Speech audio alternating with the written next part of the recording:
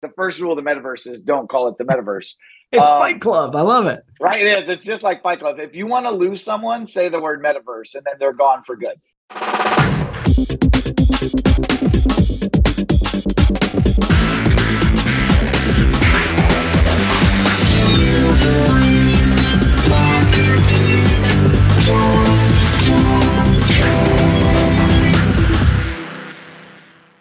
Hey there, and welcome to a brand new episode of Delivering Marketing Joy. I am your host, Kirby Hotzman, and I am honored today to be joined by a good friend of mine, first-time guest, a new rock star for the show. He's the Chief Experience Officer at Thumbprint. Love that title. It's Brian Gill. Thanks so much for joining me, man. Yeah, man. Thanks for having me, dude. Fan and happy to be here. Appreciate you.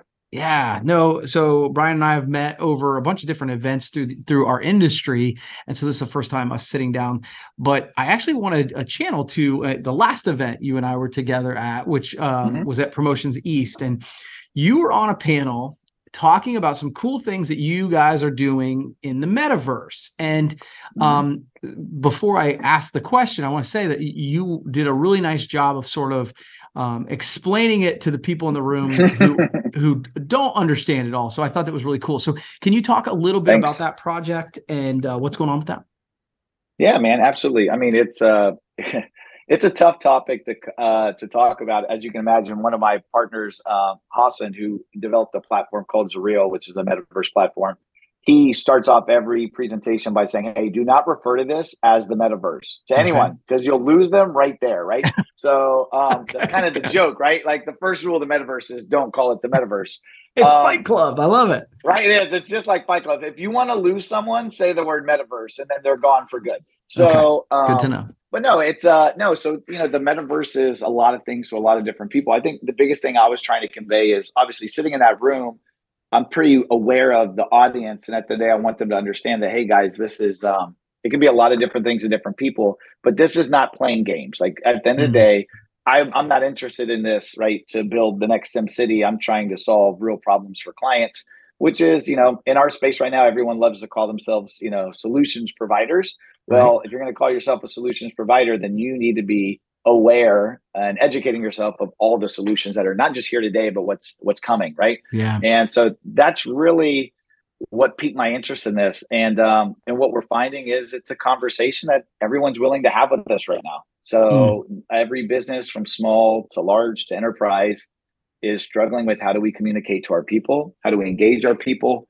How do we take the temperature of our own organization? Are we the company we would want to work for? Are we creating a safe space where people's voices are heard? How do we train our employees faster? Yeah. And listen, at the end of the day, the answer for all of these things is always going to be technology. So, and right now, I think the metaverse is the next step in that evolution. Yeah, I think it's right. Would you be, again, if you're willing, can you talk a little bit, like just give one example of like how you're tying that to a specific solution you're trying to solve? Cool. Yeah, I'll give a real life example. So one of our clients is ADT Security.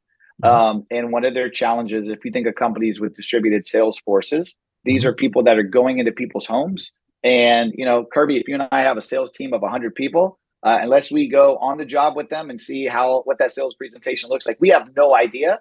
Why is John my best sales rep and why can't Bill close anything? Right. So what we have been able to build for them is basically a sales process that's going to happen inside a single family home that's built on this metaverse platform. And we can not only control the entire sales process, but we can measure every step along the way. So at the end of the day, if Bill is successful, what is Bill doing? He's probably likable, he's probably approachable, but he has a system, he has a process. And how can we measure that and see what's and measure those results? And then how can we now use that for training for other sales reps? So they're built, the metaverse is built, they're launching it in January of next year, and their entire sales process will happen within this virtual single family home. So if they come into your house, they sit down, they say, let me show you what every morning will look like. Boom. And all the automation that's going to happen within this home. And it's all happening in this web-based metaverse. And then we can capture all that data and allow sales leaders to better understand, hey, where's Bill spending a lot of his time? What's resonating with customers? Oh, I see you keep going back over to these cool functions or these cool features. That seems to be what's resonating and turning getting us across the finish line to close a deal. And then the data and the metrics is just, I mean, listen, at the end of the day, otherwise you're going to say, hey, Bill, so what did they like? How'd it go? How do you feel about it? Right. Like that, those days are gone. We need to measure things with data. And that's, so I'll be launching in a couple months. It's something we're excited to be a part of. That's really cool, man. And I love the way that you talk about it in a way that, at least for me, it makes me understand. So why did you decide to dive into it? And I guess follow up is sort of how's the response been? Yeah. It's, I think ultimately one of my best friends is a gentleman named Hassan, and he owns a company called Xureal. It's XUREAL.com. And talking with Hassan, I'm a big tech nerd. I love technology. Yeah. So I just love anything that makes my life easier, that automates processes for me, makes it easier for me, frees up my time. It helps me better understand how to make better decisions. Right. Yeah. And as I'm talking to all these customers over the years, we pride ourselves on, as an organization, we try to be innovators. We're trying to lead with technology. And as companies were struggling with remote work, obviously everyone's talking about Zoom and everyone's trying to figure out, oh, how do we do trade shows remotely? Like that was the big thing. So I was like, okay, but that's not scalable. Like at the end of the day, trade shows are going to come back eventually, but what may not come back are the people. They may never return to the office. And culture being more important today than ever. Like, okay, well, how do we solve that problem? Like, I don't want to go build 3D trade show booths because that'll be for 24 months and then no one will ever want it again. What I want to do is like, how do we help train employees? How do we help measure those results? And with the metaverse, the cool thing is we can kind of gamify that experience and we can make it fun, because I think most companies, if I look in our distributor world, if anyone there's nobody that has a great training process. There's nobody that has this thing like, hey, I can hire from outside the industry and in 60 days, this person's up and running and they're making me money.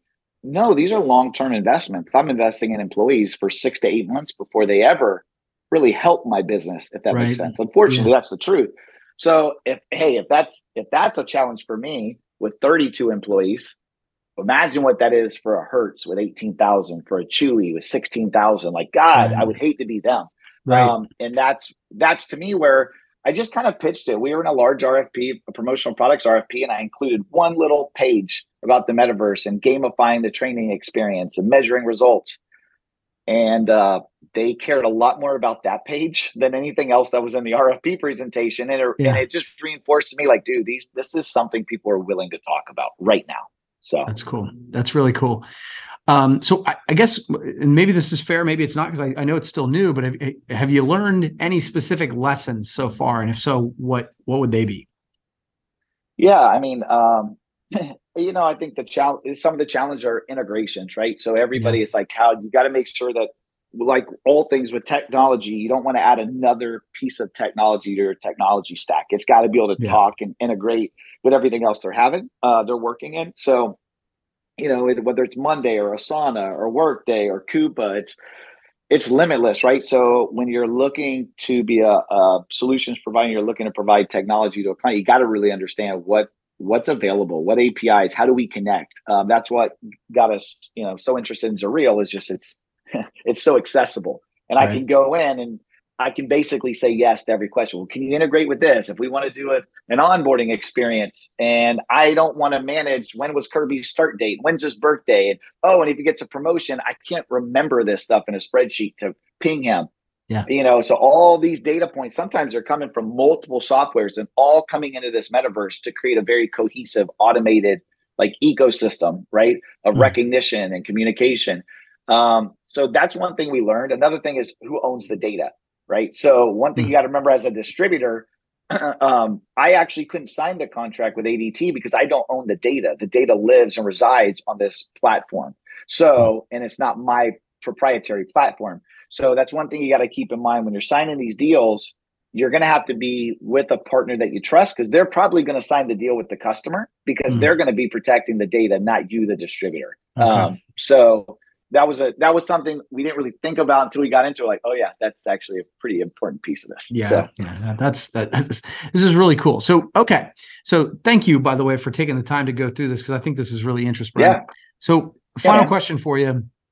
So because as you've kind of alluded, the technology can be a little bit overwhelming sometimes. So then there are nuances to all of it. So what advice would you give to people who are like, well, I'd really like to start offering different things like this? What advice, where should they start? That's a great question. I mean,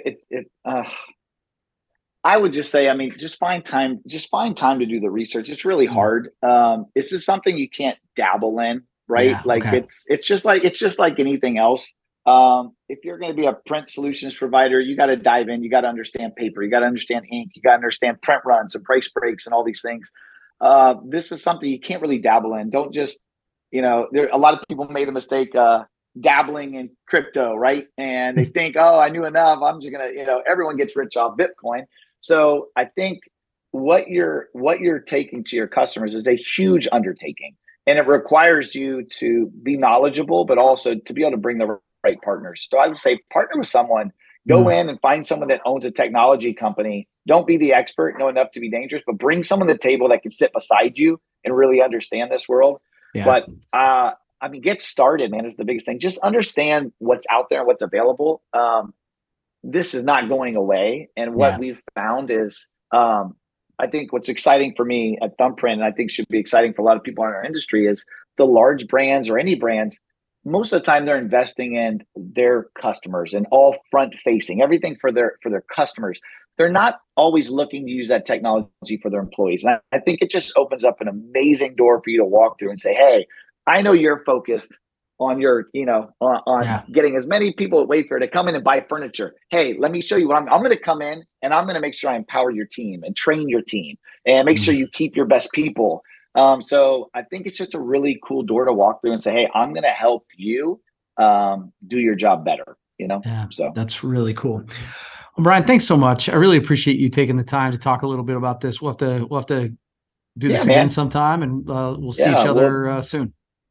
Yeah, next time I'll see you in the metaverse, but we don't do podcasts. I'll just send you a link and you'll just create your avatar and I'll meet you there. How's that sound? That sounds like an awesome idea. Awesome idea. Well, thanks, man. I appreciate it. Well, cool, buddy. Yeah. Well, that's going to wrap up this edition of Delivering Marketing Joy. We'll see you next time.